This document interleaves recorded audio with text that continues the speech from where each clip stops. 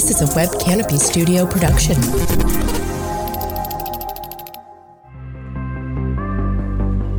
Hey everybody, on today's episode of Under the Canopy, we have an awesome interview with the one and only Luke Summerfield from HubSpot, talking about why SaaS marketers should treat and optimize their website like it's a product.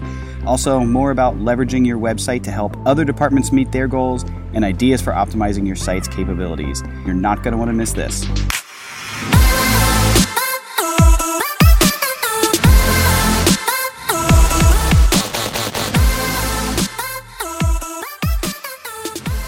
Hello, and welcome everybody to another amazing episode of Under the Canopy. I am John Aiken, the CEO of Web Canopy Studio. With me, as always, this is his first time coming on ever, is Mr. Brennan Seek. Say hello, Brennan. Hello, hello. So what's really funny is that we just did this entire thing, literally just did it, and it didn't record. So here we are again, back for round two. Here we are. Brennan said some amazing things. What are we going to do, Brennan? I don't know. Should we just... It'd be tough to have the exact same conversation again. I know. Could we make the same jokes? We could try. So, truth be told, it's Friday afternoon. I've been super busy. I was wrapping up a bunch of stuff in my office, and I was like, you know what? Podcast. Let's go. So I walked in the podcast room. Brennan was sitting here minding his own business, doing his work, and I said, you know what, Brennan? It's time to do a podcast, bro. And so I sat down, and I turned the podcast on, and Brennan and I are chatting. Yes, we are. What do you have to say, Brennan? Well, what do you want to talk about? Well, we talked about disco. We did. For a little bit. We did close off on disco. Who's your go-to disco artist? That's an incredibly difficult Top question. 40. Top go. 40. Top 40 disco. Going backward. 40 to 1. Go. Okay. In no particular order, I'll start with... Why do you like disco so much again? Walk me through that. I forget. Pretty basic. I grew up as a baby listening to disco. You grew up as a baby? I grew up starting as a baby, and here I am now. But the whole time I've been listening to disco. My family loves disco, especially my dad. And so when we were growing up, there was always disco playing in our house. And so it just became part of who I am now. And I think I now know more than my dad about disco. So I've surpassed him in that realm. Is your dad all knowledgeable on all things disco? I wouldn't say he's all knowledgeable, but he knows his stuff, and he can certainly get down to some disco. Okay, now if you had to pick a group or like a go-to, Chic. What? Yeah. You wouldn't pick Earth, Wind & Fire? Good times. Chic. Good times. Come on, that's like iconic disco. I don't think I know what you're talking about. It's got Nile Rodgers on guitar. I believe you. Funky as ever on that song, on that whole album. But yeah, Chic is excellent. I'll just take a quick peek at my Spotify disco playlist. Okay, it's all over the place. T-Connection, The Gap Band, Greg Henderson, Hot Dog, and Hot Dog. Hot Dog is a Indonesian or Malaysian disco group. Yeah, that really crossing boundaries here. That's right. I'm all over the place. You are very worldly, Brennan. Thank you for sharing that. So Brennan is an account manager at Web Canopy Studio. Brennan, tell him about account management. Account management is... What do you do? Is a very fluid role. I guess you just have to make sure, and I'm still learning this, you have to make sure you know everything that's going on with whichever account you're involved in. With everything. You have to know everything. You are the single source of truth, or you should be, if anybody has any questions about what's going on, and that is not as easy as it sounds. You have to be involved in just about everything and get all of the information and always know it. Well, I love that. Excellent job, Brennan. Excellent job. Yeah. Thank you. So Brennan has a background in user experience. That's a really important thing that we talk about at the office all the time. I think it brings a really cool flair. One of those. One of those. Perhaps both to account management. Perhaps. So yeah. Super pumped with that. And user experience is kind of one of the topics for today. So I have my good buddy Luke Summerfield, who does about 1 million different things with the CMS over at HubSpot. Luke was one of the pioneer of growth-driven design, which is an agile website development process. And Luke and I go way back to those early days of GDD, which sounds like a long time ago. It was only like 4 years ago. And we've adopted this process 100%. And it goes so much into user experience and understanding why SaaS marketers need to treat their website like it's a SaaS product. And so that's kind of the topic for today. Luke, we have him as a special guest on in just a moment. But I want to give a shout out to some of our clients. We have been extremely blessed lately with we've had so many new projects starting. It's really been something special. We've really had a great start to the year, and just a testament to the team. I think the team is doing phenomenal managing all this work. We have some great reviews coming through from different clients, so I want to share those with everybody. Laura from Innovative Medical Systems, which is a really cool software company. They're in downstate Michigan. They do some great product work with the medical healthcare industry. She said, "We are a small company that took on a couple new lines of business, and we really wanted to highlight these new lines on our website. So what began by only updating a few pages turned into updating several more. Web Canopy took the time to push us out of our comfort zone, telling us what we need to do differently with our messaging. Sometimes that was difficult to hear." And she gives a shout out to Tim from our team. Tim is our director of inbound, who's been a great communicator. He kept the project moving, and she said, "Great job, team." So shout out to Tim. Good job. Web Canopy team, good job. Brennan, do you have anything else to share today, or should we just kick it off to our interview with Luke? What do you think? I don't know. This is my first time here. First time podcast. Yeah, I don't have anything else immediately to add, but I'm happy to be here, and I'm glad you chose to ask me a few questions. So show. Yeah. Who is the coolest bass player of all disco? That is another very hard question to answer. If you don't say the guy from Earth, Wind, and Fire, I'm going to be so upset. The guy from Earth, Wind, and Fire is the coolest. But he's got that straight hair, and he like bobs back and forth. They all bob. Back and forth. That's one of the things they do best. Yeah. And I don't know. Bass players they're always in my ear, but they're never on my radar. Ooh, man, what a quote. I listen to them, and the work they do is what gets me moving, but I don't know their names. All right. So, it's about time. That's your next mission. It's on my list. All right, so let's kick it off. We're going to send it over to me and Mr. Luke Summerfield. Deuces.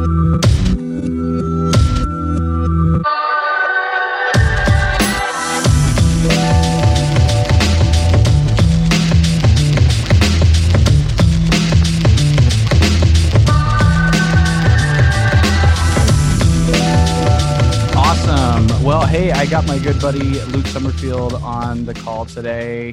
Everybody say hi to Luke. Say hi, Luke. Hello. Welcome, Internet friends. Welcome, Internet friends. Luke and I, we've been buddies for a while now. Back when GDD got introduced to HubSpot, I was like all in. And I think that concept has been just like critical, the idea of agile website development. And I think it's been critical to the success of our agency. And so, I think it's cool to have Luke on the show and to talk through a couple different things. Luke, how are things going with you? What's new in your world? Things are in full on swing for our big Partner Day event we do every year. In this year, it's going to be in March. And we invite, we have like 3,000 or 4,000 agencies that sell our software and use them with their clients. And we invite our top partners, folks like Web Canopy, to our headquarters to do a 2-day event. So it's just full on getting ready for that now. Yeah, that's awesome. When is it? For the dates? It is. I probably know, but I should know. This year is interesting. So we have our service partners, which are all our agencies, and then we have our app partners. These are all the software that are partners with integrating their software. We've always done separate events. This year we're doing a joint event, which will be really cool. So the first 2 days, March 10th and 11th, is the app partner. Mm-hmm. Then the 11th and 12th is the solutions partner. And we got that 1 day of overlap where we're getting everyone all together for a good old time. Oh, yeah. Awesome. Yeah, that's super cool. I had a great time the last couple of years. I think it's really cool to introduce the app partners. One of the things that I think is interesting in the partner world was like, it's been so focused on agency life, but now with the new switch of just providing HubSpot as like the partner community as the solution partners, It's really cool because there's a million things that I feel like I'm in it every day, but there's a million things that I don't even know. And we learn every time we talk to new people. So I think it's a good move on HubSpot's part. Yeah. Anyway, let's chat through a couple things, Luke. So you and I had some correspondence before on like, what the heck are we going to talk about on a podcast interview? There's always so much stuff. It's stuff to talk about. And I told John, I always have a hard time. I don't know when to shut up. So hopefully I can keep my rambling to a nice thing. So this isn't a 3-hour long talk. Oh no, it's a quick one. We'll be quick unless we just ramble on. Anyway, so like I follow a lot of the stuff that Luke posts on Facebook, and he shares a ton of stuff on like story and all these different things. And you're an avid reader, right? Like you read all the time. You can see part of our collection here. We got plenty more, but that and Disney memorabilia. Yeah. We should actually introduce you because we haven't even talked about your title, Luke. What's your title at HubSpot? Yeah, my current title is go-to-market manager for all things web and CMS. So that is a really, really fuzzy role at HubSpot. It's fuzzy intentionally. The way we think of the go-to-market manager or the go-to-market leads role is, we talk about the flywheel at HubSpot. The flywheel is the thing that powers your business. Basically anything in that entire flywheel that has to do with the CMS or web design, like falls into my bucket. So there'll be, usually I'm working on high friction areas in there and working with almost always multiple teams to figure out like how the heck we're going to reduce that friction or move into another opportunity. So it's all across the board. And I think it's really exciting. There's so much that HubSpot does. And every time I get an update from HubSpot, it makes me anxious because I'm like, gosh, there's like this whole nother thing that we now have to learn and be experts at, which is great. I mean, you always got to keep it just wait a couple more months, buddy. I'm so excited. Nervously excited out there. But that's great. I think that's awesome. And you work remote. You're not in the Boston office, right? Fully remote now from sunny San Diego. Which is wonderful. Very fortunate that HubSpot allows employees to do more and more remote these days. I've been at HubSpot 5 years, and when I first started, it was very, very rare. And over the last year and a half, they've really embraced it. But, I think that without getting into a total tangent, this could be a whole other episode where we talk about remote work. I mean, there's pros and cons. People think it's all rosy situations. It's definitely... especially with time zones. We have a Dublin office, so I pretty much am up at 6 a.m. on meetings, 6 or 7 a.m. meetings every day. So that obviously throws your schedule into a little bit of a craziness. We just had a client in Tokyo, Japan, and that was a nightmare. I mean, great client, but like nightmare for sleep schedules because it's like...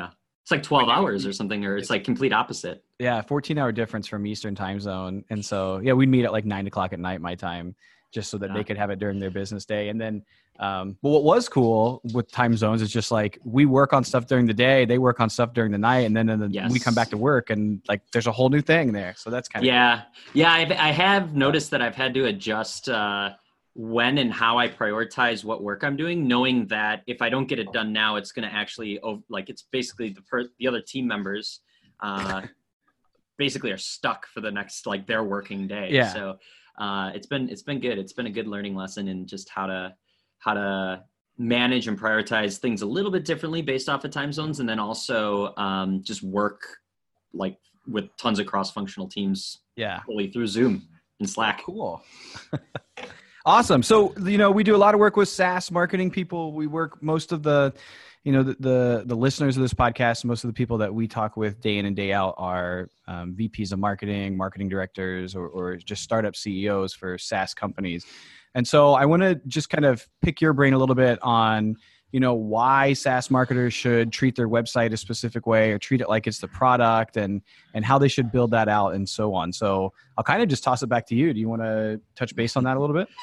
Yeah, well, y'all are my folks that are listening to this. I mean, I live in the SaaS world. I love, I got a little side startup. I love startup stuff too. So I find this world really, really fascinating. And one of the things that, we've come to the realization, we talked a little bit about growth-driven design. For those of you not familiar, growth-driven design is a modern playbook for building a peak performing website.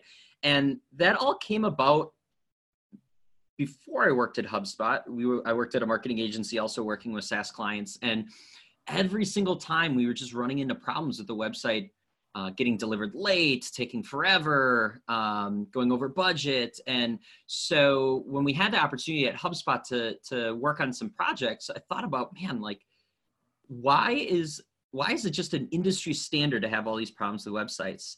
And what's the root cause of some of those things? And what other industries have just figured those things out already? Right. And I think that's one of the interesting things you mentioned. I read a lot. I try to do quite frequently where if, of course I'll study, if I want to learn something about SaaS, I'll study SaaS. But the reality is that the answer you're looking for has been already probably answered somewhere else in some other industry. You just have to go find it. Yeah. And so in this case, the answer was actually quite easy to find. I started thinking about the world of software and the world of the 1990s software where you're basically building CDs, right? So you would have a big team working their butts off for a year to 2 years to release Microsoft 95, and then you'd shoot the thing out the door and you'd go back into your little backroom bubble and start chugging away on Microsoft 98. And like that was how software was made. And for those of you on the phone who are living in the SaaS world today, we understand like that is the worst way to build software these days. We are much better off building something, hosting it online, continuously improving it, getting a minimum viable product out there and then adding to it over time. And so in the software world, in the late 90s, early 2000s, of course, we made this shift, or 2000s, we made this shift to a SaaS-based model. And that also sparked a lot of changes in how teams were structured, how we thought about collecting data, what data could we collect, how do we use that to inform what we build from a product standpoint. And so there are a lot of parallels with how websites were treated and thought about and the process we used to the world of building CDs in the software world. So a lot of what growth-driven design is just simply inspired by the things that we've learned in the software world.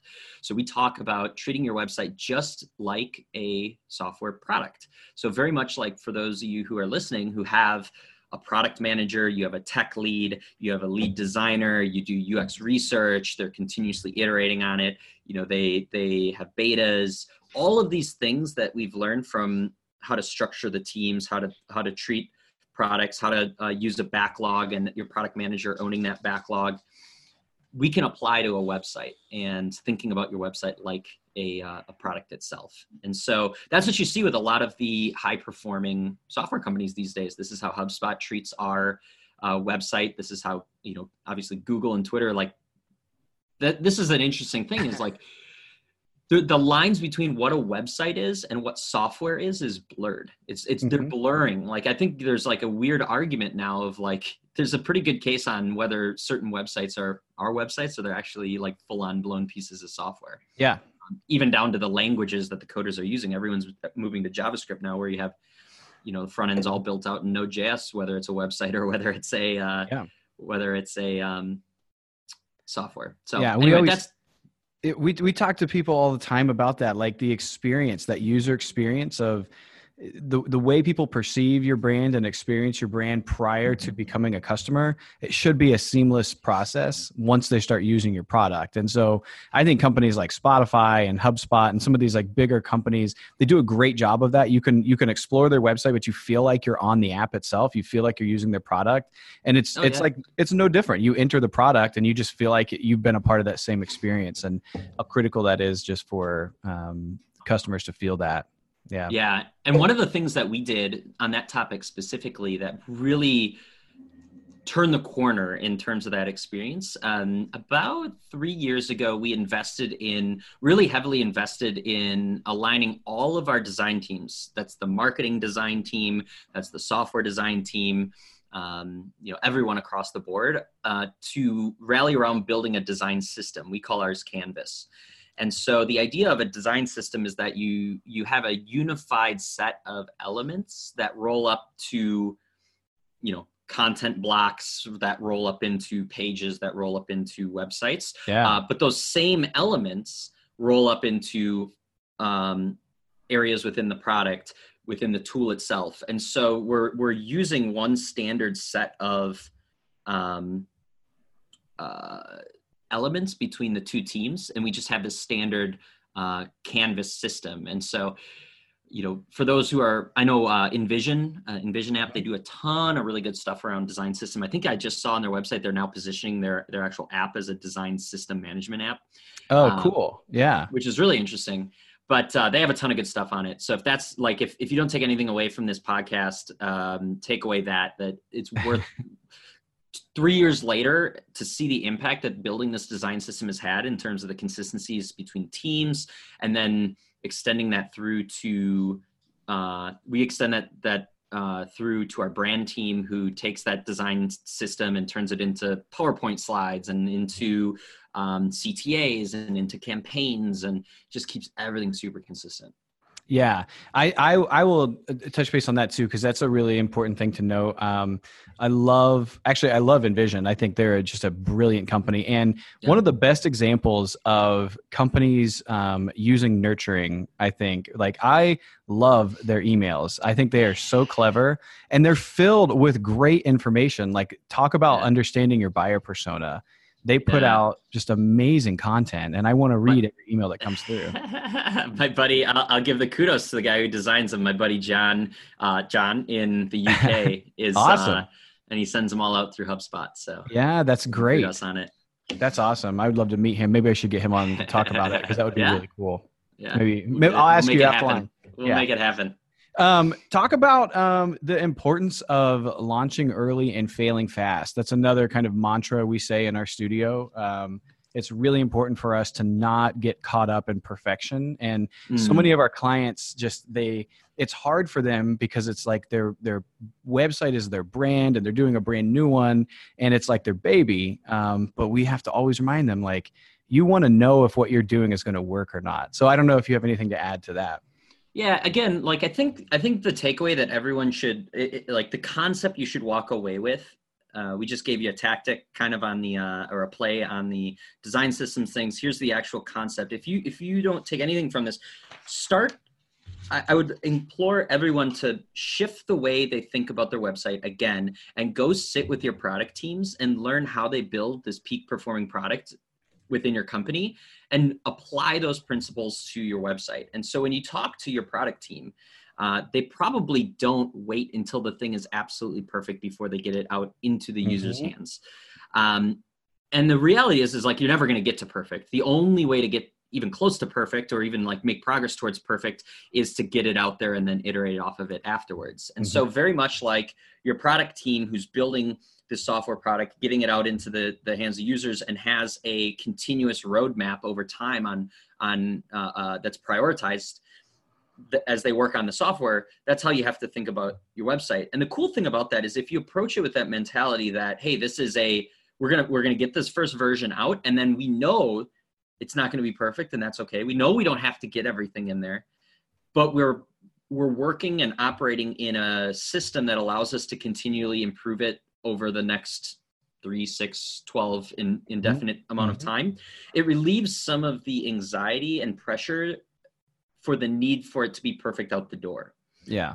We see that with traditional design. Traditionally when you build a website, it's this huge 6-month, 8-month long project that goes over budget. You launch the thing, and then you're like, all right, I'm done. I'm like moving on to all this other stuff. And so we've kind of trained ourselves to have that level of anxiety that it needs to be absolutely perfect, and all the features need to be built right out of the gate. Otherwise we're never going to get to them, or we're going to have to wait until our next redesign. So again, shift the mindset on how you think about the website, and hopefully that will alleviate some of the anxiety of it needing to be perfect out of the gate. And then secondly, it really comes down to having a really stellar strategist or product manager. You can use those terms interchangeably when it comes to websites. Yeah. Have a really stellar strategist or product manager who can advise on what that right mix is to start with, and why you're consciously deciding to wait until the first month or the second month to tackle the next thing on the wish list. And it takes a good product manager to understand that, or a strategist to understand that, based off of, on one side, you got the business objectives. On one side, you got the user pain and what the user's trying to do. They got to balance both. Yeah. Yeah, I love the idea of having a strategist do something like that. I think it's important to, when we launch like a homepage, let's say, because it's usually the first thing that can get launched. And I don't know, we do a lot of migrations to HubSpot, and the migration might be a part of a bigger website project. But phase one might be a brand new user experience on the homepage, and maybe like get a demo page. But then the migrated content is now branded with the new header, footer, and maybe we just stylize like the fonts and stuff. Yeah. But understanding what it is that we're trying to track, like what metric is the most specific thing that we're looking for. And so, because it always dials down to metrics. And so it's always cool to think through when you're doing stuff like that. Like if I was a product developer or a product manager, what are the things that are sticking out in my mind? You know what I mean? And I think that kind of goes hand in hand. Like when we launch a homepage, I'm always thinking, okay, I'm most concerned about, are people actually going to take that step that I think they're supposed to take, which is maybe download the 10-step checklist for something or get a demo here or something like that. Yeah. And those could be, and there could be, like, if you see that they're not taking that action, there's two reasons for it. One, you know, there's like a design element of it. Like, was it properly designed in a way that's intuitive and easy to use so that it surfaces the right, you know, they see the offer or they have the right path to get there. Mm-hmm. The second path is that the right offer in the first place? Like, does the user even give a shit in the first place? Because you can optimize as much as you want. You can do usability, you can do all that. But if they're missing that core element of value in the first place, and it's just like something I don't care about, then you're going to just be spinning your wheels at the optimization part. So that's why it's like equally important to, as you talked about, validate some of these things in advance. So going back to why is it important to get something out into the user's hands? Any of the offers, any of the stuff that you want to offer on your site, whether it's a webinar, whether it's whatever the conversion is, conversion point is, I almost guarantee, just like a startup can boil down some way to test the core value prop, the core pain point, and kind of validate some of the assumption around that this is actually a valuable thing. You could probably do that with those core conversion point assets before you actually even build the website. Like, there's probably a way you could just call up 50 customers and ask them about what they're experiencing, and then say, hey, we have this thing that we're working on. It'll be available in June. Put your email here and we'll let you know, and see what the conversion rate is of those 50 customers. If no one converts on it, like, you probably, when you spend the time to build out the landing page and build out the flow and all that, like it might not see what the results you're trying to get. So it just goes back to, again, like the sooner you can boil some of these core things down and get them in the hands of a user, whether that's before the website even launches or as a part of the first phase of the site, the better. Yeah. So we had some email correspondence before we got online today, and you talked about the importance of leveraging your website for other parts of the user journey. And that was an interesting concept to me. So could you elaborate on that a little bit and share what that means exactly? This will be interesting. For the folks that are listening in the room, I know a lot of the folks will be in the marketing department. And I think that the website traditionally is owned by the marketing department usually. And it's typically a tool that's leveraged to help the marketing department hit their goals. What I'm hoping to do at this point is to help expand the mindset on how you can think about leveraging the website as a tool. When we talk about it in the context of a journey that a user goes on, typically, the website is thought of very much as a specific point on that journey. We want to pull people onto our site and we want to convert them into leads. And so it's basically like part awareness, if it's like an SEO play, and then it convert like an interest part of that journey. But we have to recognize that that's just one very small piece of the journey that a customer goes through. And so as a marketer, of course, visitors, leads are very important. But you can also leverage the website as a tool in areas like new customer onboarding or new user experience. We call it NUX. In new user experience, the goal there is to try to get them to activate onto the product so that they start seeing the value in it and retain, right? So you keep those once you go through the whole sales process, they pay you some money, you want to keep them around. Exactly. And so the website can be a phenomenal tool to leverage in that first 3, 5, 10, 14 days as a part of the new user experience, especially if your product team has not invested the time to do in-app onboarding. Mm-hmm. There's a number of tools that we even have at HubSpot that when you sign up for them, the perfect example is our web developer stuff. When a web developer signs up at HubSpot in the current state, we really didn't have an in-app onboarding experience because a lot of them are using their local tools. They're not necessarily even going into the app. They're just kind of plugging in through the APIs. Yep. And so for us, we built out the entire web developer onboarding experience on our website. And basically after they signed up for an account, we made sure that was like the first place they went to. Yeah. So that they had the documentation and access to the Slack. And then on the other hand, they had the Sandbox portal. So long story short, new user experience is like another part of the journey that you could consider. Again, depending on what your marketing department's goals are, that could be helpful. It could be impacting retention. So your customer marketers in the room, that's an interesting point for you. Then you have like existing customers, folks that are done onboarding, they're successfully using the product. Like how might we leverage the website as a tool to help people at that part of their journey? Making them more successful, better engagement, better retention, and then cross-sell and upsell, right? So for our customer marketing team, one of the things they're judged on very much is like, how do we get existing customers to see more value by using all these other tools? Yep. And so building something onto the site that's a customer-focused area is a great way to not only provide additional value, but also like find those, like it's a good lever for enacting those qualified leads for cross sells and upsells. Yeah, I'll add to that because I think, especially, so this is more of like a service-based approach to that.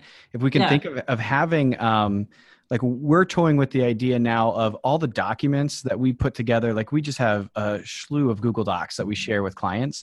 And of course it's organized in a right way, but like imagine if we could have a customer portal that houses all that information, but guess what? We can also present additional things. We have a new webinar coming out about XYZ topic. We've got all these new downloadable features, which can open the door to someone who's let's say they're doing a website with us and they're not 100% aware of what sales enablement will do for them. And so we can start to introduce an upsell idea to that scenario. So sorry to interrupt. My brain's going. No. I mean, it's beautiful. There's so much you could do there. I mean, you could have, when you have a CSM or a customer service manager who's working with one of your customers, like you could have a centralized place where that CSM can add things, put things in there, if it happens to not be able to be added in app. And so there's just so much. You could have a chat, like a direct, like on screen live chat that connects to their sales rep or their CSM. There's just so many possibilities. And again, that's just support team, right? And then you have like the whole advocacy thing. So if you're looking for, even if your goal is acquisition, we know that this day and age, word of mouth is just so critical for the buying decisions of folks, and they buy at such a higher rate. It's like, how could you leverage your website to build out a advocacy program? Like use it as a platform to build out your advocacy program. And there's more than that, but I think hopefully it illustrates the point that traditionally, when we think of the website, we and especially the marketing department, we very much, and I come from marketing background, is very much have a blinders on ourselves on where the website fits. And I hope that is interesting to think about other places you can leverage the website as a tool. Well, it comes back to the flywheel, in my opinion, because I'm very guilty of thinking of the website as a catalyst for lead acquisition. And, it's a deliverable for your marketing content. It's where your marketing content can live. You send emails that serve up your blog posts. But when you think about it it's so much more than that prospect stage, and it can be used in the sales cycle. It can be used inside the delight stage and the experience that people have of using your product or your service. Like what other ways can you think of how your website can be just as important aside from just marketing and sales? So very good point. That's a really good point. Yeah. You can almost think of it as like you have your software product. That's the actual like in-app experience. And then you have your out of app experience, and you have another product, which is your website, and they complement each other and they can work well together.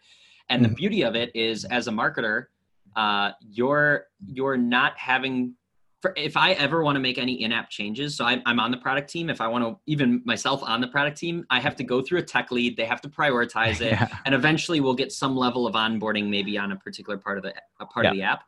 Or tomorrow, I could call up John at Web Canopy and have them build out like this page on our website, and we can have it in the next 3 to 5 days. And so, it's again that it's shifting the mentality that this is a product that the marketing team owns that complements the software product, and treating it like that, and then expanding where this complementary product that the marketing team owns can make an impact. Outside of leads. Leads are important. Don't get me wrong. Leads are awesome, but like that's not a peak. That's not the website's peak potential. It can help in all different ways. Mm-hmm. Cool. So that's how we think about it in the journey side of it. There's another conversation we could have on how you can leverage the website for other departments, which I think is interesting. We've done a lot of that at HubSpot. Let's go down that path, because that was going to be my next question. Like, walk me through, I guess, either some examples or what you mean by that. Yeah. Again, this is like all the hope of this conversation, hopefully, is just to break those blinders off and realize the power that the marketing team has to help not only the customer throughout the entire journey, but also all the departments. So the thought here again is that the marketing team almost inevitably owns the website. That's pretty standard. But just because the marketing team owns the website doesn't mean that the website is a tool for only the marketing team to hit the marketing team's goals, right?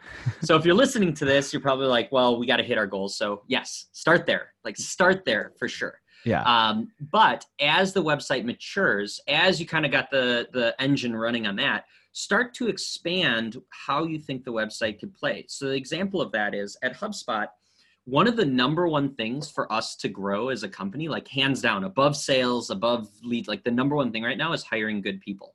Because we just can't, we're growing so quickly. We need really good people in all parts of the world to help fuel that. Yeah. And so the challenge we were running into was that we really didn't have a centralized place that was really well put together for people interested, for recruiting, for the HR team. And so there was a really big effort by our marketing web team to build out a kick-ass like careers section that can be leveraged not only to build an inbound funnel of interested candidates, but also by our recruiting team to have very specific assets and things that they could send as they're looking for talent. Yeah. And so that has been wildly successful, not only doing the web experience itself, but pairing it with, inbound recruiting / inbound marketing campaigns around that. Hannah at our company is kind of leading the charge there. She's been doing a phenomenal job, and it's been really, really impactful.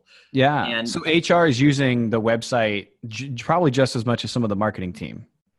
Yeah, like that's their baby. It's like their software product, basically. It's the HR's software product. That's awesome. Right. And then we integrate it with I think we use Greenhouse or something like that for the actual application process and all that. So it's all integrated in there as well. Yeah. So that's like one example. Another example that I'll mention, and I think this example works really well too with all the stuff that we're doing with our Service Hub line of business. A while back, someone would be using the software and they'd be running into a problem. And so they kind of couldn't find what they wanted online. So they picked up the phone and had to call support. And we have amazing support folks. They get really high ratings. They do really well. And they work really hard. But at the same time, it's still kind of a pain in the butt to have to no one uses phones these days. It's like they got to pick up the phone, they got to wait, then they get, maybe they have to wait 3 minutes before they get to a rep. It's just kind of a pain in the butt. Yeah. So we were joking the other day. We had our phone rang in the office for the first time in a week. And we were like, what do we do?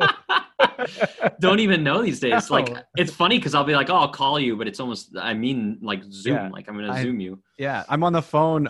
I feel like I'm on the phone all day long, but it's Zoom. And so it's, Anyway, no one uses phones anymore. So we were like, well, how might we solve the question that the customer is running into without them even needing to pick up the phone? And so there's a really big effort. This was a number of years ago, but there's a really big effort to level up our using the website as a tool to answer those questions through our knowledge base, through our online chat, through specific suggestive searches based off of what they're trying to run into. Even in-app, a lot of the in-app stuff, if we see someone struggling, we actually just point to this section of the website because it doesn't make sense for us to house all this stuff in the app.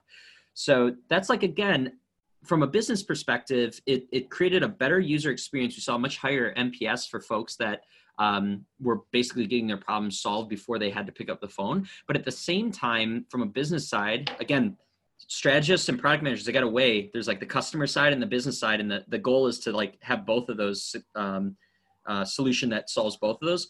It drastically decreased the number of support calls that were coming in. So every single support call costs us money. And as much as we love talking to customers, like if we can solve it in a better way at a lower cost, like that's a win for everyone. Yeah. I love the idea of incorporating like the chat experience and the chatbot experience, especially when it's collecting information and solving problems at the same time. Really, really cool way to do that. Yeah. Yeah. So those are like two examples. I mean, there's some other interesting examples I won't go in depth on, and how you can leverage it with the sales team as sales enablement resources, with even the product team. So I would, again, I think the takeaway hopefully for the listeners is just to step back and, you know, of course you have goals, you have places to leverage the website to hit your goals, but think more broadly about how to leverage the website across the business to help all the departments and the business grow better. Yeah. Well, hey man, those are some really, really awesome truth bombs that you dropped. I think that was a pretty awesome conversation. I took some notes down of things to make sure that I talk to my team about, because like what you were just saying just now, I'm actually curious now, because I want to go and do like a workshop with my team and be like, all right, account managers, we're going to workshop and figure out how you can use our own company's website as a way to help our clients experience us better, or us experience our clients better. And then the same way with like the dev team and the support people and so on. So very cool. I mean, it's a common question like that came up after we launched Growth Driven Design, which again, Growth Driven Design essentially is just the process that you can use. You can teach your marketing team to have them think about the website like a product and how to treat it like that. The question came up a lot is like, well, what happens like a year after you've launched the site? Like, don't you just kind of run out of things to optimize and do? Like, what do I do? And it's true. It really is. And so one of the things that is baked into Growth Driven Design to help provide focus and direction for those strategists or product managers as they're thinking about the website is we created a website performance roadmap. It's a framework. I'm a marketer, so I come up with stupid names for stuff. We call it the website performance roadmap. And it really goes through the life cycle of a site. So you have 3 themes. The first theme is establish, which is really just like low-hanging fruit, getting all the stuff built that didn't get there right out of the gate, the stuff that we were talking about. You have optimize, where you're doing usability and conversion rate optimization and personalization and all that fun stuff. And at a certain point, you kind of hit diminishing returns there, and you can move on to the last one, which is called expand. And that's exactly what we're talking about. How do you expand the influence of the website? And so again, it's like we incorporated that in intentionally so that when you get into these scenarios where you've had a site for a year or 2 years and you're like, we've been optimizing it, it's running on full cylinders, we need to like see how we can do even more. How do we deliver more value? You know, these are the types of things you can think about. Yeah. Awesome. Awesome stuff, Luke. I really appreciate you coming on today. This has been super helpful, super cool stuff, buddy. Yeah. Do you have anything to plug? Do you have anything to share? I mean, I obviously I've mentioned Growth Driven Design a lot. We do have a free certification in the HubSpot Academy. You can just get it by going to growthdrivendesign.com or just search Growth Driven Design. It'll come up, and there's a link to the free certification there. Other than that, I mean, I don't know. Just awesome. Yeah, that's great, man. I'm trying to think of things. We have so much going on, but I can't talk about it for another month or two. I know. So maybe in our next one, I'll have more plugs. We'll do it again and you'll have more plugs. I also get, we were joking in the office today because there's the start of the year is always busy for an agency. Everyone starts to have marketing budget. And so a lot of projects start picking up and we're always like, I have so much to do right now that I don't know what to do. Yeah. It's like, what fire do I go to first? So it's like overload. You gotta prioritize it, just like your website and the things to build on it.